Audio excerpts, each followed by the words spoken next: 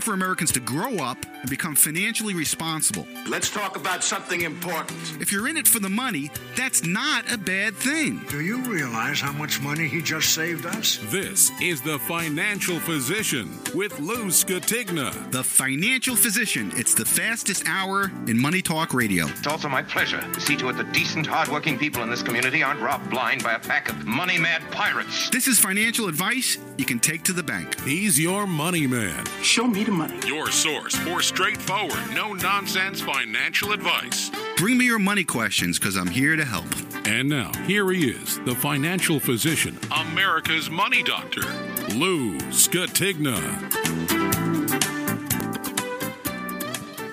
Hello, my friends. How are you? Hopefully you're doing well. Thanks so much for joining us for today's edition of The Financial Physician. My name's Lou Scatigna, certified financial planner, and your money doctor. Both Sunday and Wednesday, our Sunday program, which you're listening to now, runs roughly 2 hours. But I'm going to tell you this week, it's probably going to be an abbreviated show because I'm recording the program while we're at sea. I'm on a Oasis of the Seas cruise ship, returning from the Bahamas. We had great weather all the way down. The seas were fine, but obviously we had an eye on Hurricane Lee. That's just about 200 miles northeast of us now as we're going north on our way back to Bayonne, New Jersey. And I must say, the seas are pretty high. I would say that we have probably 10-foot swells out there. And the ship is moving, and a lot of people aren't feeling too well on the ship right now, including my wife, Susan, who's turning a little green right now. So she's trying to sleep it off. So I'm not going to go the full 2 hours today. It's just I'm on vacation, and it's not the best studio situation that I have here in my cabin on the cruise ship. So we have a good show for you today, but we're probably going to go, an hour and a half instead of 2 hours. And we'll be back on Wednesday for our full Wednesday program. As you know, we've been summarizing chapters of my book, The Financial Physician, How to Cure Your Money Problems and Boost Your Financial Health. And you can get a free copy. Just go to thefinancialphysician.com and you can download the PDF and follow along or just read the book. Or you can get a hard copy of the book by just emailing me at lou@thefinancialphysician.com. Just email me your name and address and just request a copy of the book. I'll be happy to send it out to you at my cost. Now, we're up to Chapter 6, and Chapter 6 is probably one of the most important chapters in the book as far as I'm concerned. Well, I could say that about a lot of them, but this one's real important. And as a financial planner for 4 decades, this issue comes up all the time. And the title of the chapter is Lack of Spousal Teamwork. And the chapters are titled based on the reasons why people fail financially. In this case, it's lack of spousal teamwork. Now, early in my career, it was pretty common for the husband to handle all the financial matters in the family. It wasn't too long ago that only one spouse had to work. And he would be the breadwinner, and he'd be the one that would manage the money and the investments and the savings and pay the bills and all that kind of stuff. And the spouse, in this case usually the wife, would get her weekly allowance to go grocery shopping and buy what the kids need and so forth. And that started to change as family economics started to change, as we started to live beyond our means and we became a consumer society and we wanted new cars and we wanted bigger houses. And now we needed both spouses to go out to work. And then the dynamics changed with the money because now both spouses earn money. And now the wife, assuming that she's the one that finally went back to work, she wanted to control her own money. And many times in many families, even now, we see it where one spouse controls the money, manage it. Let's call them the managing spouse. And the other one don't really know what's going on. And this can cause a lot of problems for a family's finances and for a family's marriage. Because if only one person runs the financial show, the other one's going to feel left out and feel that he or she has no say in the use of his or her own money and the money of the family. The managing partner may not know what the other really wants, nor get the benefit of the partner's knowledge and feelings about money. And many times I see husband and wife comes in, and I could tell within just a few minutes, maybe 2-3 minutes, who's in charge. Who's the one that makes the financial decisions? It's very, very apparent in the beginning because they're the one who start talking. They're the one that has the folder with all the copies of the statements in it. And the other one just sits there like a bump on a log and just, nods their head once in a while. And this is very dangerous because you need teamwork to succeed in almost anything. Because if you don't have teamwork, one spouse is going to sabotage the other one, not on purpose. It's just going to be the way they manage money and the way they manage their spending when there's no concrete plan. So one person doing all the financial work also has the effect on the non-managing partner and on the relationship. The non-managing partner may not be aware of the limits that he or she should follow. If unaware that they are in a financial crunch, for example, right, they may just continue to spend and drive up debt. So it's very important to have communication when it comes to money. And unfortunately, too many families don't do that. And also, sooner or later, one of you are going to die. And it's going to leave the surviving partner with all the financial issues. And if that financial partner is the one that was not managing the finances over the course of their life, they're going to be in trouble because they're not going to know what to do.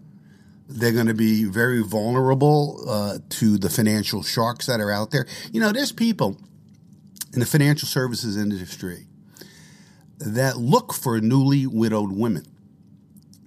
They would surf the obituaries and try to find a woman, that just got widowed, and they'd send her a letter or they'd call her up. They'd track her down and say they're a financial advisor, and they'd like to sit down with them and go over their finances with them and give them a game plan. And more often than not, they're sold, high commission products like annuities and things like that, and they're taken advantage of. So it's very important to keep your spouse involved in the finances, especially as you get older.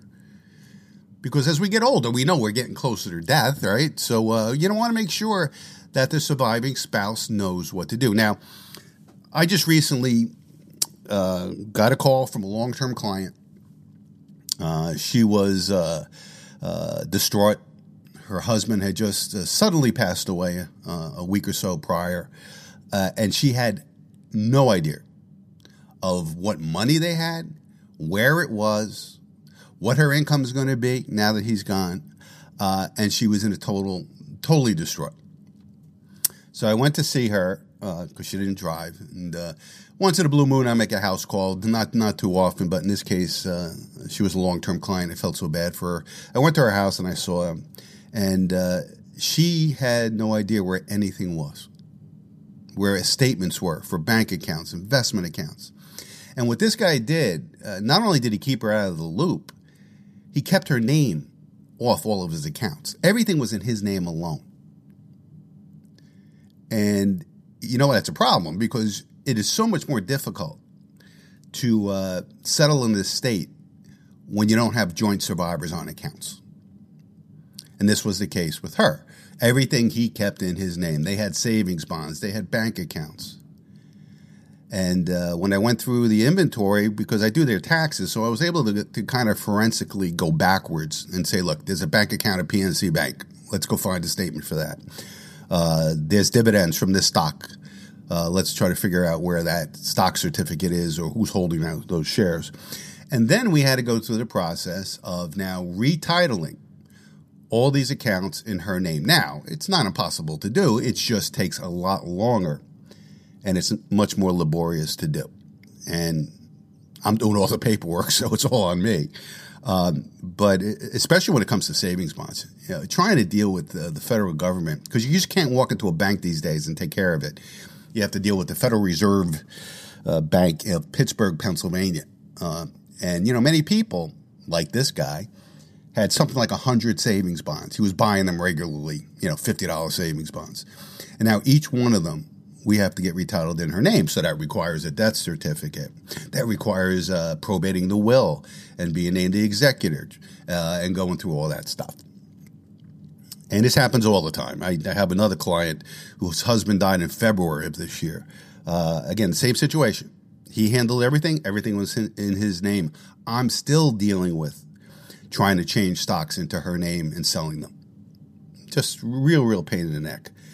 So if you take anything from this chapter, husbands, make sure your spouse is joint owner of any account that could be jointly held, whether it's your home, whether it's a bank account.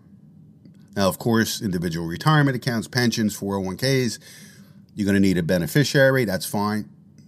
Another important issue with couples is risk tolerance.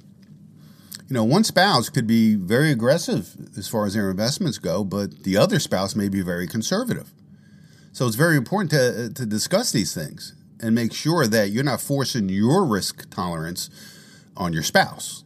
And I see that, I say that term all the time. I see it all the time. I do. The husband will come in. He's very aggressive. I'm looking at the portfolio, and I could tell right away that the spouse has no idea about how risky the portfolio is. Very important to do that and make sure that you're both on the same page. And that's why I ask specific questions of each spouse in our first meeting. And I can get a feel for that. I can get a feel for their risk tolerance, what their goals are, and try to almost be a marriage counselor, a financial marriage counselor with my clients to try to get them both on the same page. So what's a good thing to do? Well, each month, you should pay the bills together. Find a time every month.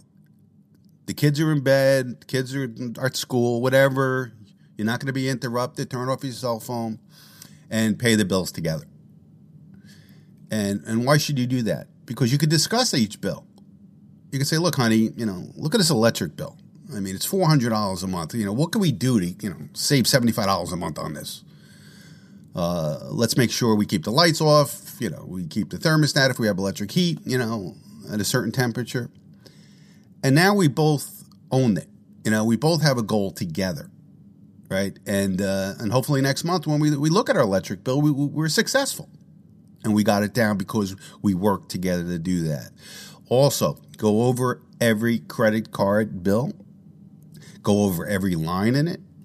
And make sure, A, that it's correct, that you've been charged properly. B, that you analyze, is the debt going up? Is it going down? What's our goal to pay it off? Maybe we should cut back on our spending. It's important to have that talk. Because if you don't have these talks, and if you're not in the same team, you know what you're going to have? You're going to have fights about money. And we all know that the number one reason that marriages do not succeed is because of money. And I say because of lack of spousal teamwork. And that's why we're going to fight about money. Because we're not working as a team. So have that monthly meeting, go over every bill, especially credit card bills, because that's the worst debt you possibly could have, and that's what ruins your finances. Look at all the spending that both of you have done over the course of the month and say, look, we got to cut back on this. You can't be going out and buying, $200 worth of clothes every month. I mean, we got to cut that back. And that's both of you, both spouses. The husband may be going out to play golf 3 times a week at $100 a day. Maybe he's got to cut it back too. Real important to do that. Review your investment statements. Again, this should not be on the shoulders of just one spouse. Both of you should be involved in. Evaluate the risks. Are we too risky? Did we realize that we could lose this much money in the market downturn? And then make decisions between the two of you of how you're going to adjust the portfolio to either lower the risk or, if it's too conservative, increase the risk.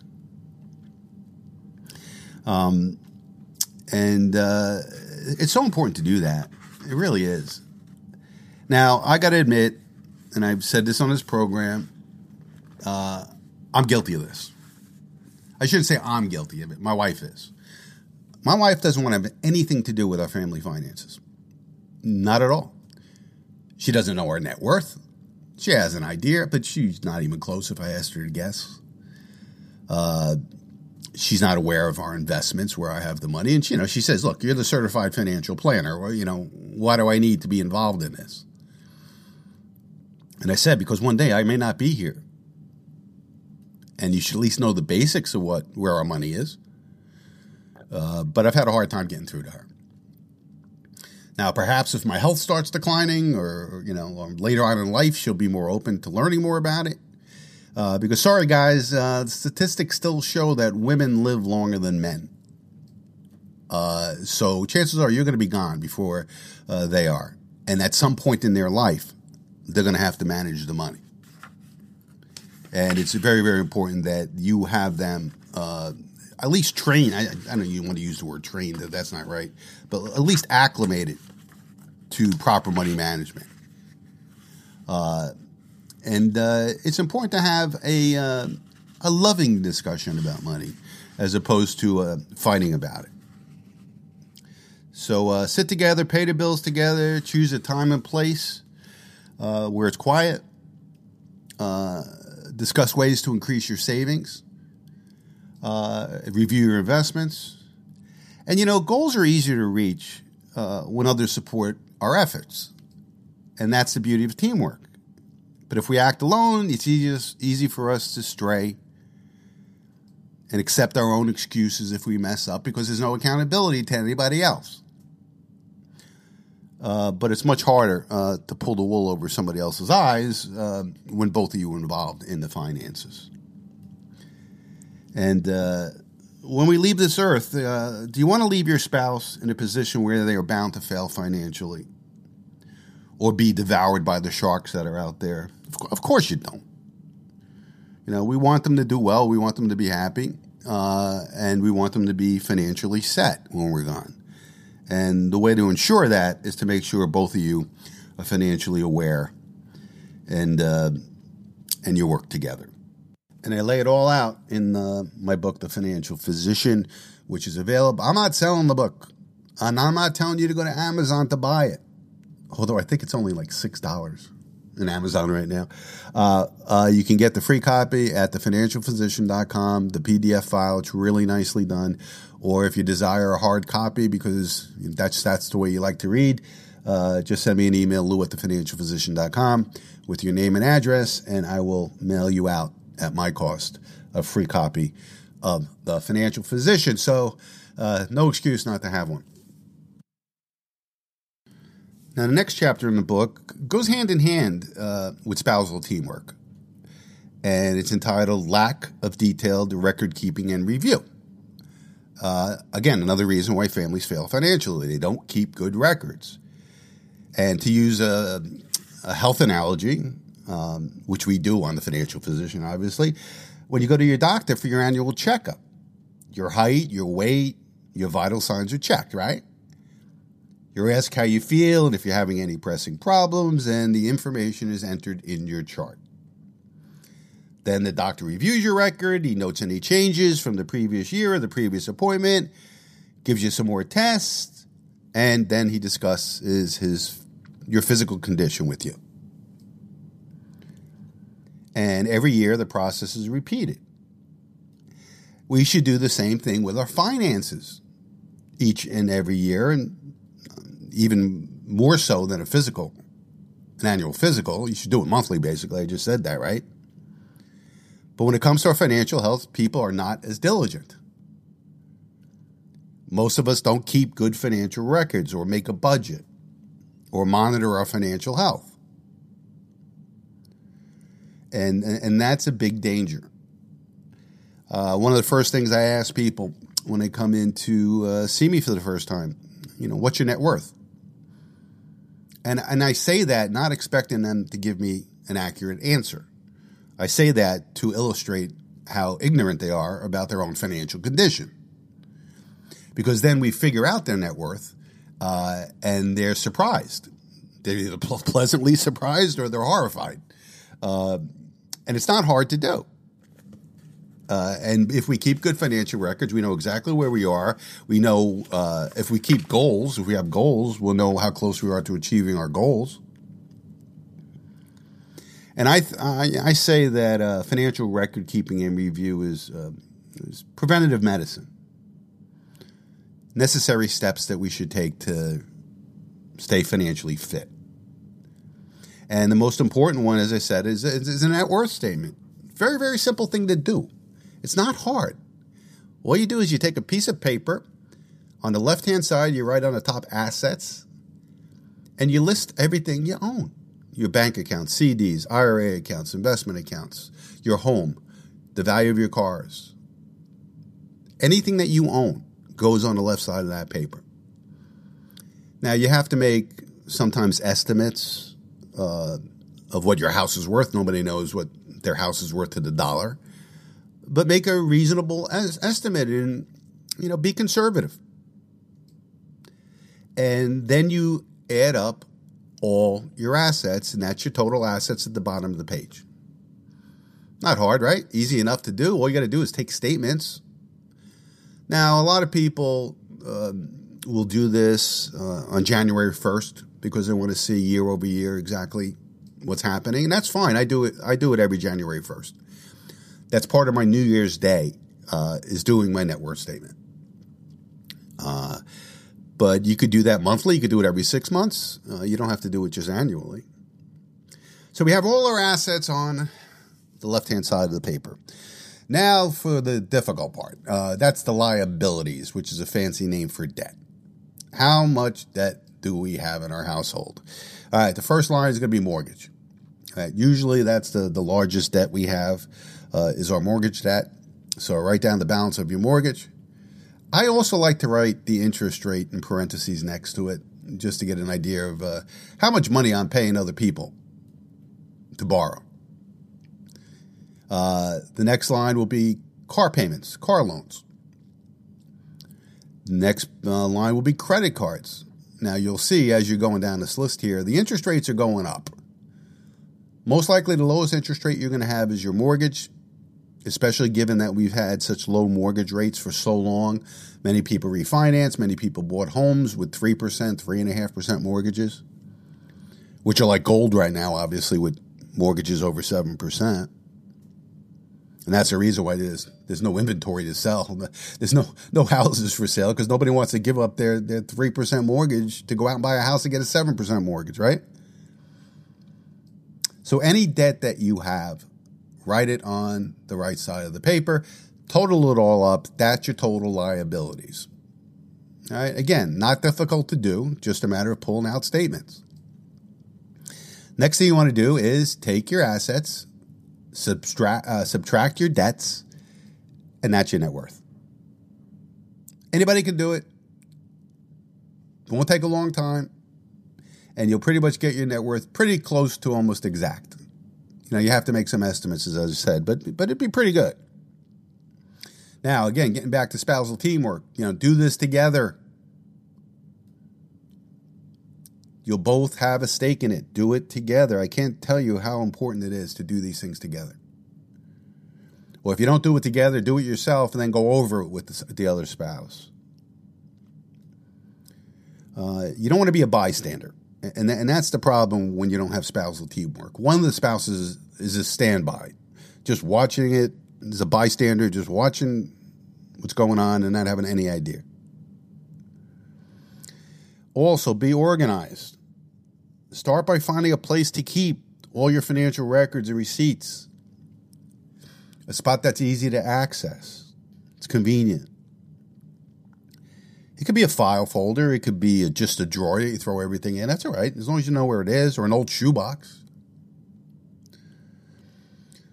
Then get in the habit of putting all your receipts in there. As I said, monthly review, very important. And again, important to do together.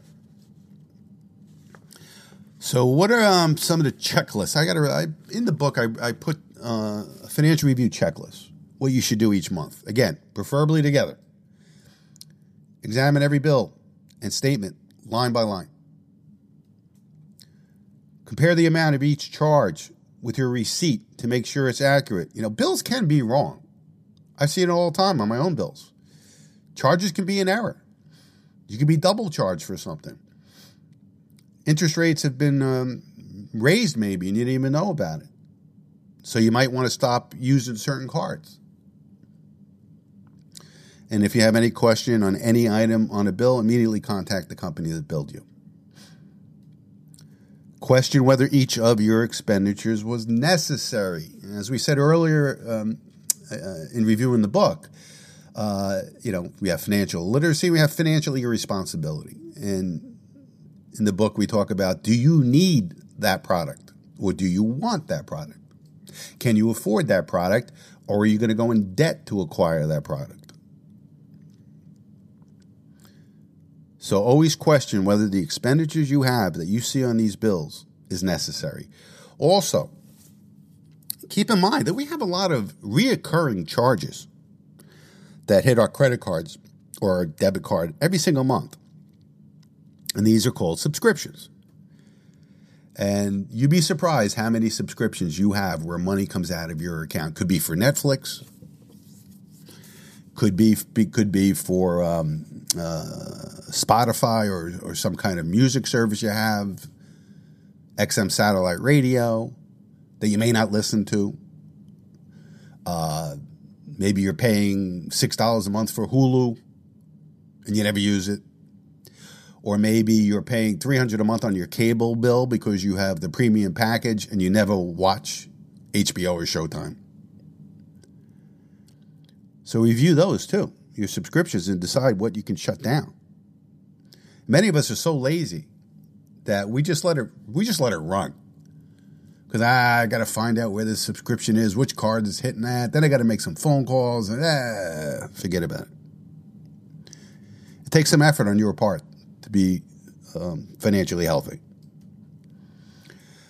Check all your interest rates, your line of credit amounts, the balances that are available to you. It's always good to know that if I need money, can I get it?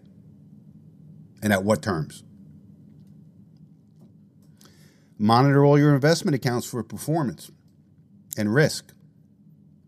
Check your bank statements to see how your saving levels are and what interest rate you're earning on your savings. You know how many billions of dollars were sitting in bank accounts and earned zero interest for 12 years when the Fed had zero interest rate policy? Not that it's much better in banks now, but people were more than content to keep their life savings at 0% interest. People would come in and do their taxes. I'd get a kick out of this. They bring in their 1099 INT, their interest from their bank account, $17.58, and they had $100,000 in the savings account at the bank. Ridiculous. When they could have moved that money to a money market account and maybe got 2 or 3%. But again, it comes down to inertia. It comes down to laziness, disengagement. Compare your actual expenditures to your written budget. Oh, you don't have a written budget. Well, few people do. Successful people do. You want to be financially successful? Do a written budget. That's another thing that goes with the net worth statement. There's 2 important documents that you need to do. It's the net worth statement, and we call it a cash flow statement in financial planning circles, but it's a budget. And write down everything you spend every month. You will be surprised. People come to me all the time. Hey, Lou, I'm 55 years old. We make good money, but I didn't save much for retirement. It seems that, we don't know where the money goes. Well, let's find out where it goes. The only reason you don't know where your money goes is because you're not looking at it. Now, our fixed expenses are pretty easy, right? We know what our mortgage payment is. We know what our car payments are. Then we have some variable expenses like utilities, credit card payments. Those are variable, obviously. Write them all down. Total it up. Now, there's a lot of things that are going to fall through the cracks here, especially if you're a person who uses a lot of cash or your debit card. You go and you buy a $5 Starbucks coffee. It's not going to make it into your budget, but it should. You go out to breakfast 3 or 4 days a week. Or you go out to lunch. You go to work and you go out to lunch and you pay $15 for lunch every day. The best thing to do is to carry around a small little notebook binder in your back pocket or your pocketbook, and every time you spend a dime, you write it down. Do that for 3 months, and you'll see where your money goes. Also, you want to add up, obviously, where all your income comes from. Salary, interest, dividends. Do you collect rent? Any money that comes into your life.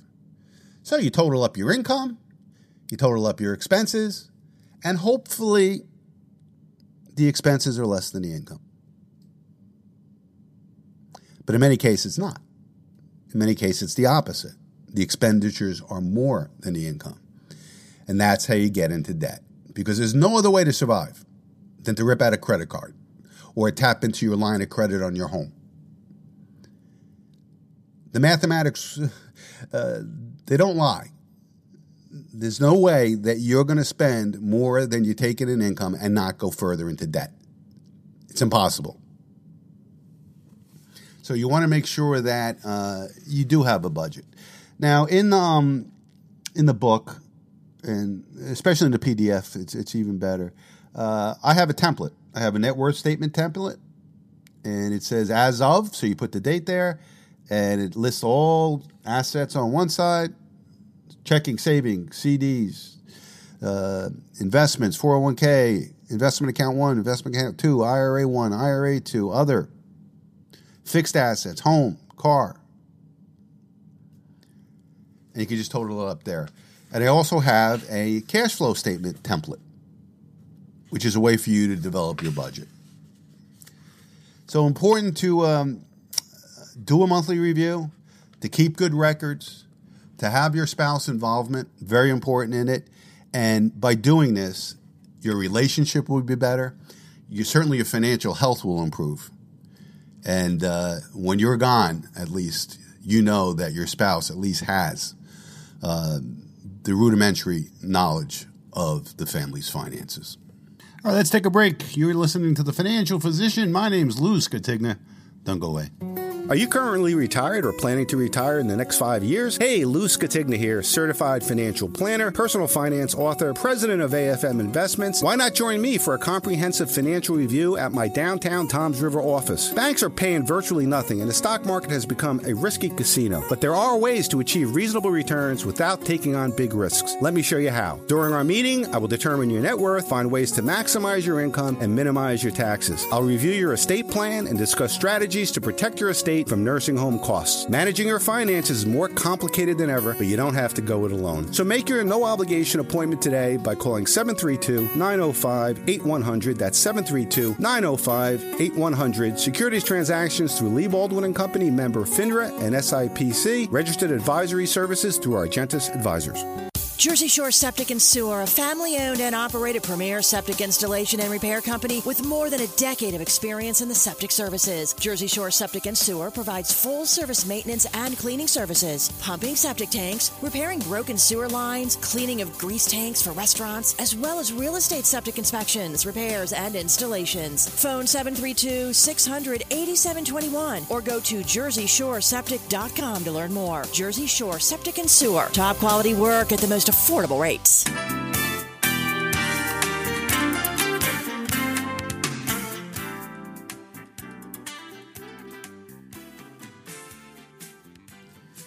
All right, welcome back to the Financial Physician Podcast. My name's Lou Scatigna, certified financial planner and your money doctor.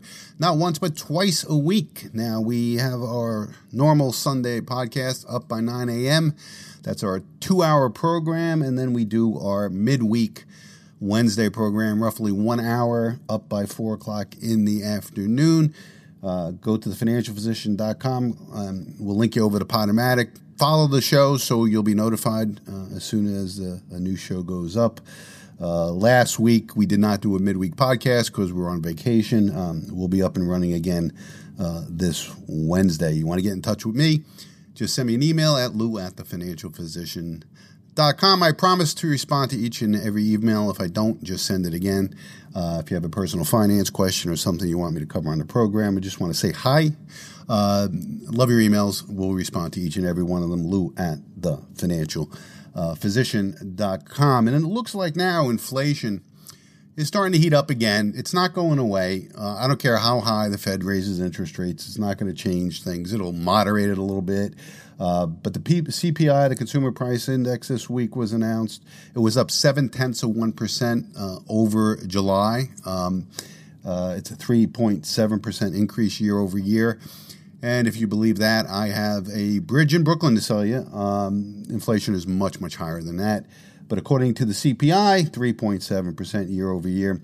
The Producer Price Index also came out the next day, up again 0.7% month over month.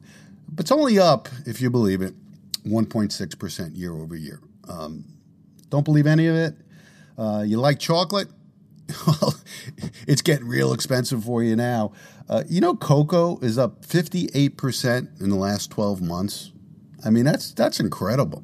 I guess there's environmental reasons for that, or climate, or crop problems, whatever it is. I haven't really looked into it, but if you like chocolate, it's going to be costing you a lot more money. Up 58%. And it's funny, if you look at a chart of Hershey's stock and Tootsie Roll stock, they're both down 20% year to date. So it's hurting these manufacturers, obviously, who can't raise their products 60%. I mean, nobody's going to buy them. So they have to eat some of these losses. And obviously, shareholders aren't really happy with that. Another thing we're keeping an eye on very closely is oil prices. Oil prices this week went over $90 a barrel. Hasn't been there in a long time. We're going to see gasoline prices starting to skyrocket again. In many places in the United States, it's already hitting $5. Certainly $4 or close to it in most of the United States right now. And just keep in mind, energy, it goes into everything. So if oil prices go up, prices on everything go up. And, we see that the oil-producing nations now are getting together, and they're not very friendly to the United States. You got Saudi Arabia now joining the BRICS, the United Arab Emirates, you got Iran, you have Russia. These are all major oil producers, and they want to get away from the petrodollar. And without the petrol, the dollar isn't worth very much. And the only reason why the dollar has not crashed is because of its world reserve status, and namely trading in oil. And if they get away from that, and they are, it spells danger for the U.S. dollar and inflation here in the United States. Another concern I have, I don't know what, there's nothing, I can't prove anything on this, I just got a strange feeling about it, is that I think at some point here that the oil-producing nations are going to really crack down on exporting oil to the United States. And if you're old enough to remember 1973-74, the oil embargo and what it did to the country, they could gang up against us if they don't like something we're doing or we do something to one of them. They could just say, you know what, we're not shipping oil to the United States. Or, like they've done recently, is just keep cutting production. And that's the reason why oil prices now are over $90 a barrel, is because Saudi Arabia has lowered production. And that's the way they control price. And if they want the price of oil to go up, they just stop producing it and stop exporting it.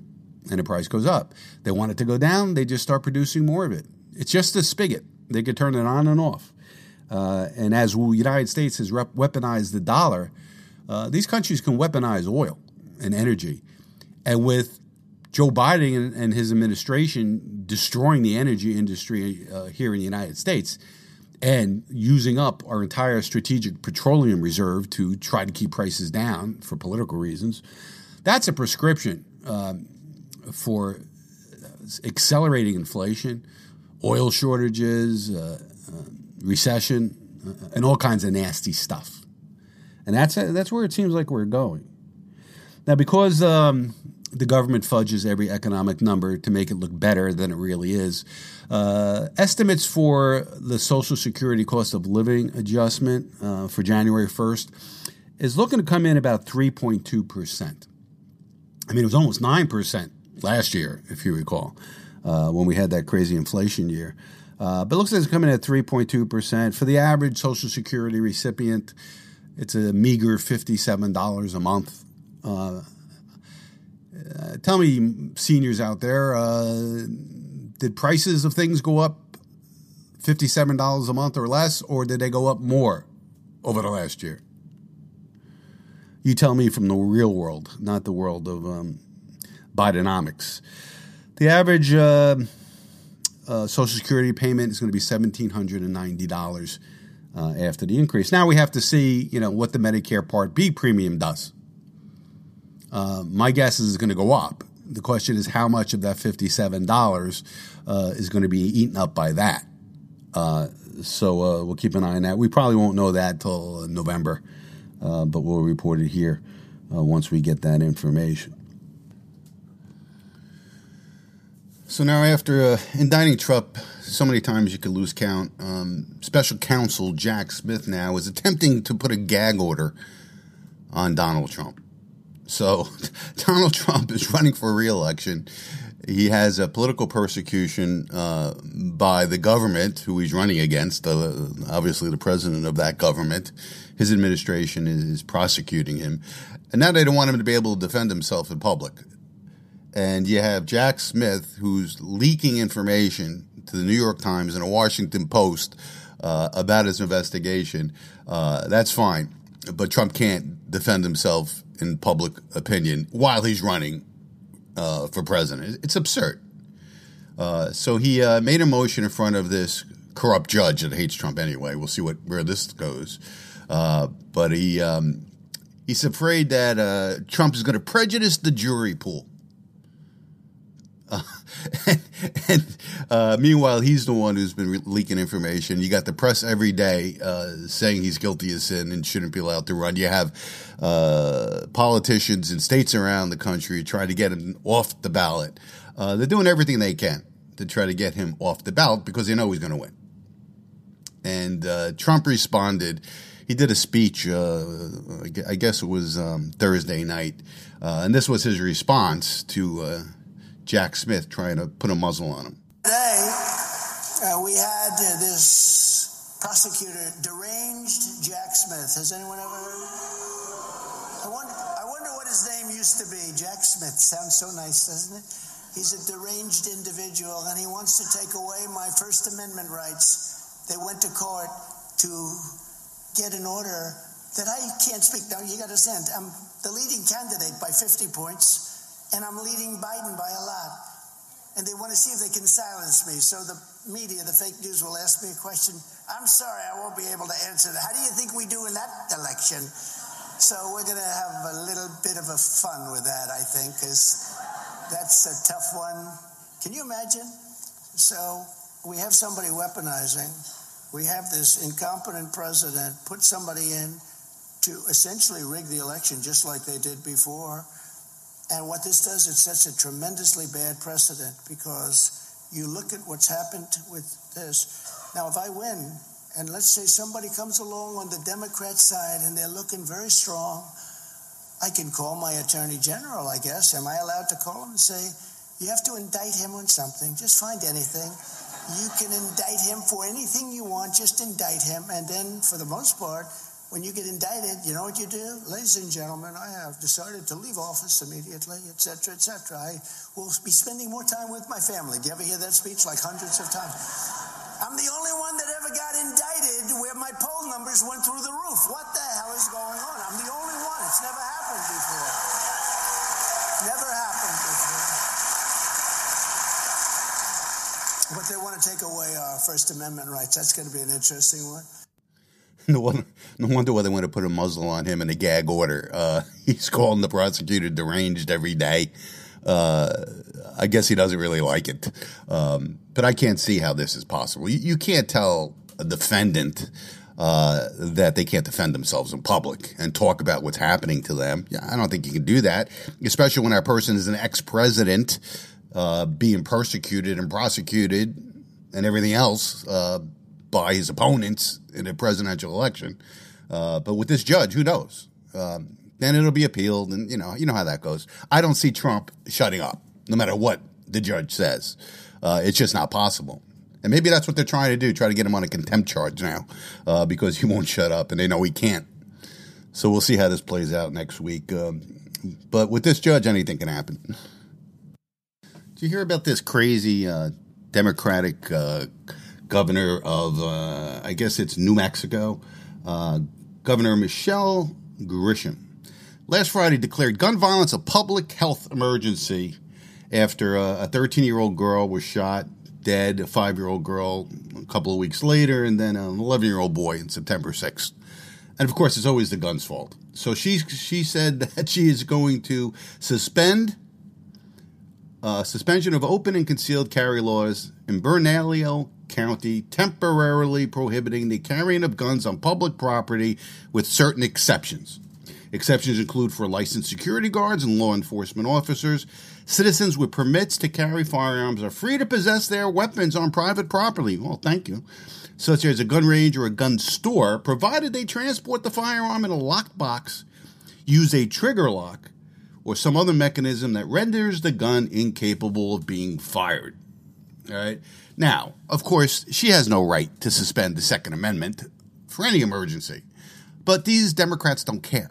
You know, they'll take their chances in court. And sure enough, a judge said it was unconstitutional and he rendered it ineffective. But she won't back down.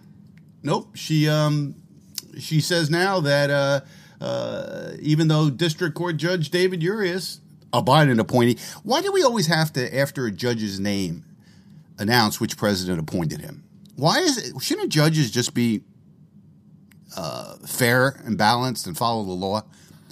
You always say a Trump nominee or a Biden nominee or an Obama nominee. And the reason why you say that, and why they said it in these articles, because the justice system now is totally politicized. And no longer do these judges care about the Constitution or the rule of law. But obviously this judge does. Judge David Urias, a Biden appointee, issued a temporary restraining order against Grisham's gun grab until the next hearing in early October. And he said that her dictate violated the rights of law-abiding citizens to defend themselves. Yeah, so crime's going up in that state, and people who lawfully got guns so they could defend themselves against such crime, you know, are being told they can't carry their guns. So in response to the judge's order, she just didn't take it. She amended her unconstitutional order. She's not complying with the court's restraining order. And she said that she's issuing a narrower order that broadly suspended the right to carry firearms in and around Albuquerque to apply only to public parks and playgrounds where children and their families gather. So if I bring my child to a public park and, you know, somebody comes and tries to harm the family, I can't carry my gun to defend them. That's basically what she's saying. So she said her executive order is amended to focus now on no open or concealed carry in public parks or playgrounds. She can't do that. It doesn't matter where. She can't suspend people's legal rights to own a gun or carry a gun, which is legal in New Mexico. But these Democrats, they don't care. They don't care what judges say. You know, they're being told by the media to just outright disobey Supreme Court justices if they don't agree with the decision. But everybody's turning against her. Even her own attorney general, a fellow Democrat, said that he will not be defending her in any lawsuit against the state. And most people now in that state, Democratic and Republican, you know, are totally against this. And they're not going to comply with her order because it's unconstitutional. And that's what the attorney general said, that it's unconstitutional. He said, though I recognize my statutory obligation as New Mexico's chief legal officer to defend state officials when they are sued in their official capacity, my duty to uphold and defend the constitutional rights of every citizen takes precedence. Simply put, I do not believe that the emergency order will have any meaningful impact on public safety, but more importantly, I do not believe it passes constitutional muster. So she's not giving up.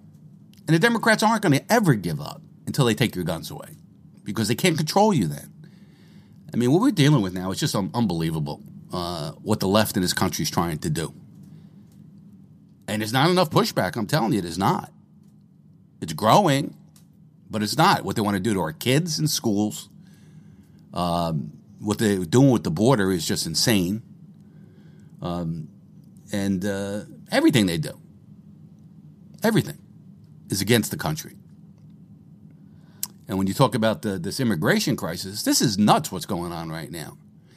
I mean, you see people, it drives me nuts every time I see it on TV and the news, just walking straight into the country with no resistance at all. There should be somebody there with a submachine gun to defend the borders of the United States. Try walking into China like that. Try walking into Mexico like that. See what happens to you.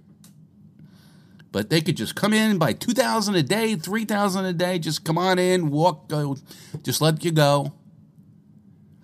And now, you know, they're moving into democratic cities, and now the cities are being overrun.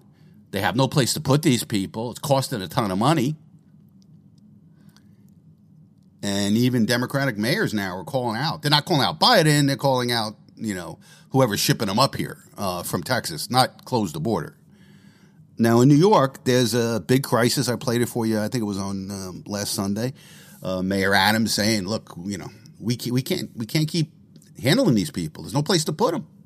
And it's costing us tons of money. And our budget, you know, just, you know, is bad enough as it is.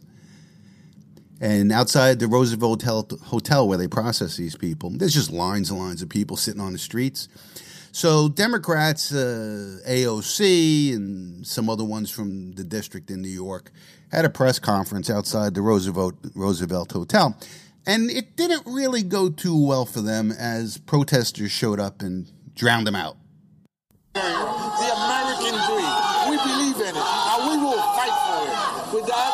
Yes, and ultimately I think that there are 3 points of consensus here that are very important in getting a solution to this issue. The first is that there is consensus here across geography and states on increased federal resources to cities and municipalities dealing with this issue. The second is to allow for work authorizations so that folks in here can get to work and start supporting themselves as soon as possible. They are prevented from getting jobs, they are prevented from employment, and that is part of the strain on our public systems. The faster that folks can access the work that they're asking for legally, the better we can solve this problem. And the third is extension of temporary protected status for Venezuelans, who are the largest population that are arriving here. So with that, we thank you all, and ready to wrap up? Well, the American dream will not be bullied into submission today. We will continue to fight for the American dream. We will not be bullied. We will not be pushed into a corner. We will fight for these common sense solutions. TPS for the Venezuelans, an extension. They already have TPS. Work permits for people that just want to work for their families. Additional funding, yes, for New York City needs more funding so we can get this done. God bless you, America. We love you. All right. What are you guys doing to get additional funding? Thank you. We're going to fight for a supplemental that will include... I guess New Yorkers are fed up with what's going on in their city. And rightfully so. You got thousands and thousands. I think Mayor Adams said so far 110,000 immigrants, illegal immigrants, criminals basically, have crossed our border and made their way up to New York. Some of them have been bussed up there right from Texas, but a lot of them just gravitate there. You know, that's where they have family, where they have, they believe there's more resources for them for free. If they move to a democratic sanctuary city like Los Angeles or New York or Chicago. And I think many of them are going there voluntarily. Or the federal government is actually shipping them up there or giving them the money. How are all these people getting the money? That's the question. But people are fed up. And even Democrats have had enough of this. But they never call Biden out. It's always somebody else's issue. But never they're going to say, we got to close the borders. And that's what these people are yelling at them. Shut the damn borders. Because this problem isn't going away just because you want to wish it away. You have to go to the source of the problem, which is our wide open border, where nobody is turned away. Nobody's even apprehended. You know, they go and turn themselves in and then they're released. It's insane. All right, what else do we have here? Oh, COVID craziness again. They're trying to get us back to the fear of COVID. They want us to put the masks on again, and they want us to be locked down. But most importantly, they want us to get another vaccine shot because the old one didn't work. So now we have to take the new one because this one's supposed to work. And we're hearing, about healthcare systems, putting mask mandates in and so forth and so on. Well, earlier this week, Providence hospital system in, I think, 7 states on the West Coast, they have 120,000 employees. And they put out an email to all their employees stating that all employees must receive the latest COVID-19 vaccine, which was recently granted emergency use authorization. There it goes again, emergency use. They approve it without any testing, basically, for emergency use, because there's an emergency. That COVID thing, it's good. Cases are going up again. And the updated mRNA vaccines were approved on Tuesday, September 12th, and are expected to be available soon. Well, how do they have it available? Right now, I told you that a few weeks ago they're going to have this new vaccine in the middle of September, and sure enough, the FDA approves it on September 12th. Without any real research or anything else. Oh, yeah, for kids 6 months and up, just shoot up your kids with this stuff. It's insane. So they went on to say, we hear cases of COVID-19 are on the rise. And the latest updates to COVID-19 vaccines are proven effective at preventing serious illness from the latest strains. And we updated our COVID-19 vaccination policy, and caregivers need to receive the most up-to-date COVID-19 vaccine available. So that's the announcement that they put out to their employees. So later that week, Providence came out and said, this is not a mandate. Well, it sounds like a mandate to me. I'm going to lose my job if I don't get it. But they said Providence's policy diverges from strict vaccine mandates enforced by state law and the Centers for Medicare and Medicaid Services during the peak of the pandemic. This is not the same as the vaccine mandates that we were required to implement by state law. Caregivers can choose to decline the vaccine. Those who do not wish to receive it simply need to submit a declination form by November 30th. They no longer need to request approval for a medical or religious exemption, as many of our states and CMS required at the height of COVID. All declinations will be automatically accepted. They do not need to be approved. This process is not the same as the medical or religious exemptions that many states and federal regulators required us to review and approve during the pandemic. So obviously they had to do a U-turn because their employees said, pound sand, I will not comply. And that's what we need to hear from everybody. They can't fire everybody, 120,000 doctors and nurses in their hospital system. And I think more and more people are just declining. I'm not taking that stuff. And I tell you, we all know somebody who had vaccine injury. I know people. I know somebody this week that has had all kinds of problems since the shot. Palsy in the face, drooping face, then heart arrhythmias.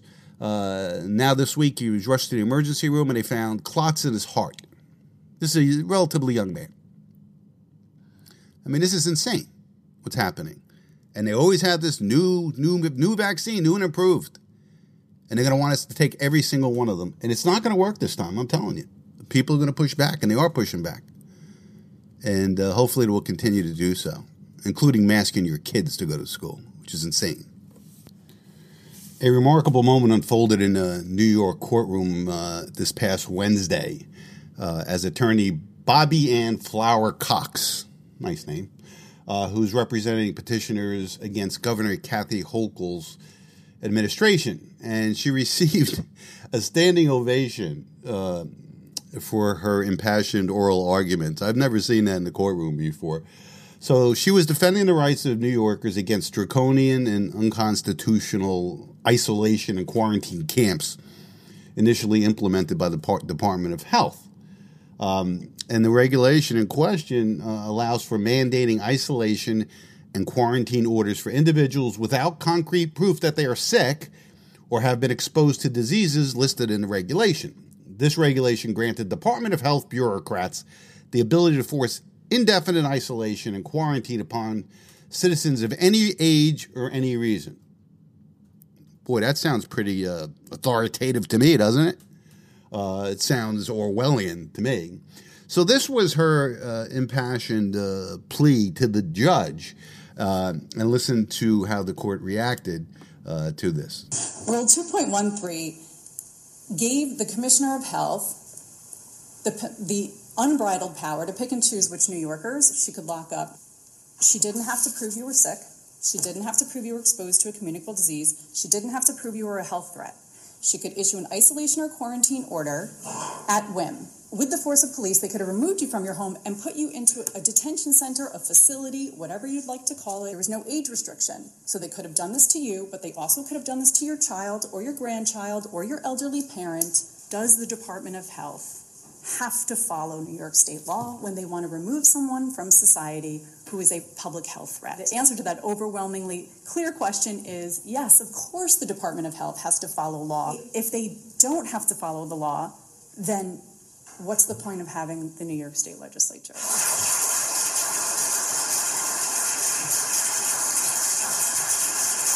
That's pushback, people. Listen to the applause in the crowd.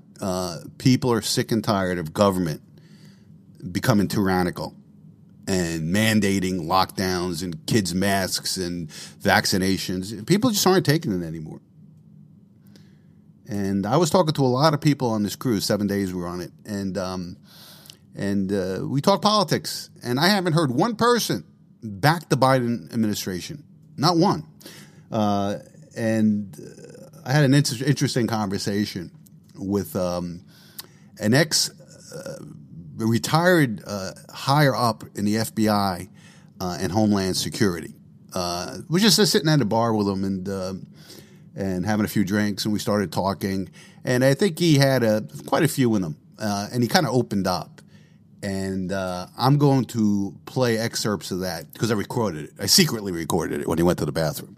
I played James O'Keefe. I was undercover, and he said some really interesting things. And I'm going to edit it and put snippets of it on the Wednesday podcast. You're going to want to tune in for it. He talks about things that only he would know about. And he supervised people, and he tells us everything that's going on.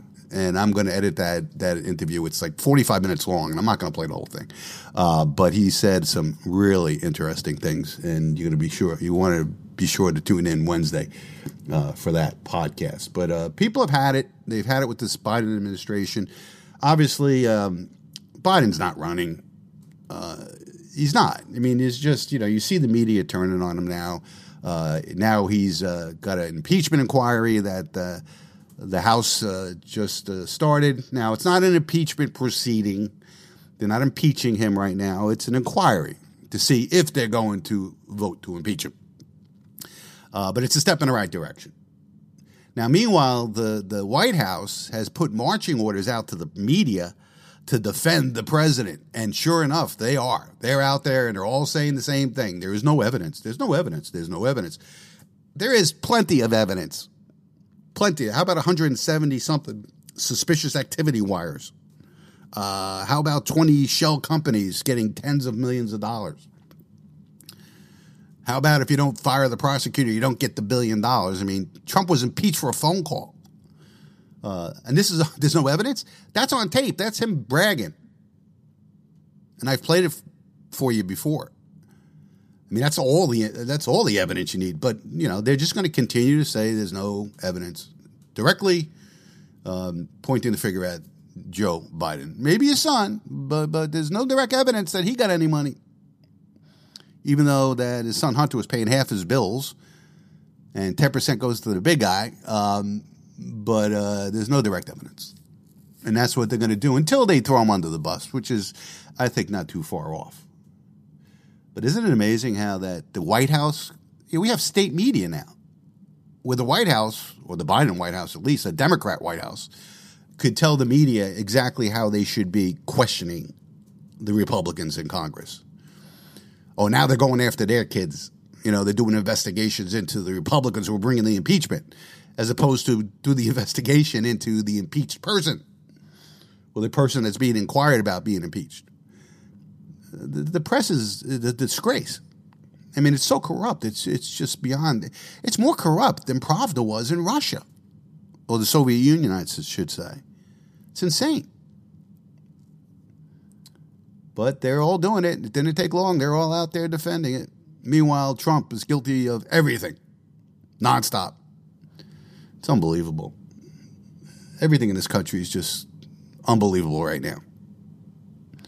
And getting worse. And I think it's going to get a lot worse before it gets better. The next year, between now and the election of November 2024, is going to be unlike any other period in our country's history. Buckle up. We're going to have all the Trump trials and all that stuff. We may have Biden being impeached or indicted. Who knows?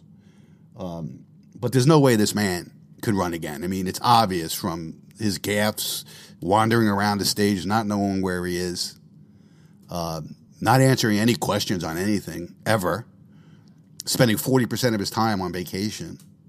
The guy can't run again. He's toast. And I think even the most hardened Democrat and the most hardened Democrat media, which is all of them basically, are now beginning to realize that. And they're starting to turn on him. And there's no way that he's the candidate. I'm telling you right now. If he winds up being the candidate, I don't know anything about politics anymore. But I'm pretty sure that I'm right, and he's not. All right, I think I'm going to end our podcast today. It's a relatively short one. Usually we go 2 hours, but I'm on vacation. I'm in 20-foot seas. I got my little temporary laptop studio here. So I'm going to end it. You're going to want to join me on Wednesday for my podcast then, because I have that undercover interview with this higher-up FBI guy. You're not going to want to miss it. I'm not going to play the whole thing, but it'll be a good portion of our show. On Wednesday, you want to get in touch with me. My email address is lou@thefinancialphysician.com, lou@thefinancialphysician.com. And as always, if you want to come in and have a financial consultation and review with me, more than happy to do that. Just call my office, 732-905-8100, 732-905-8100. And always remember, I'm not far right. I'm just right so far. Take care.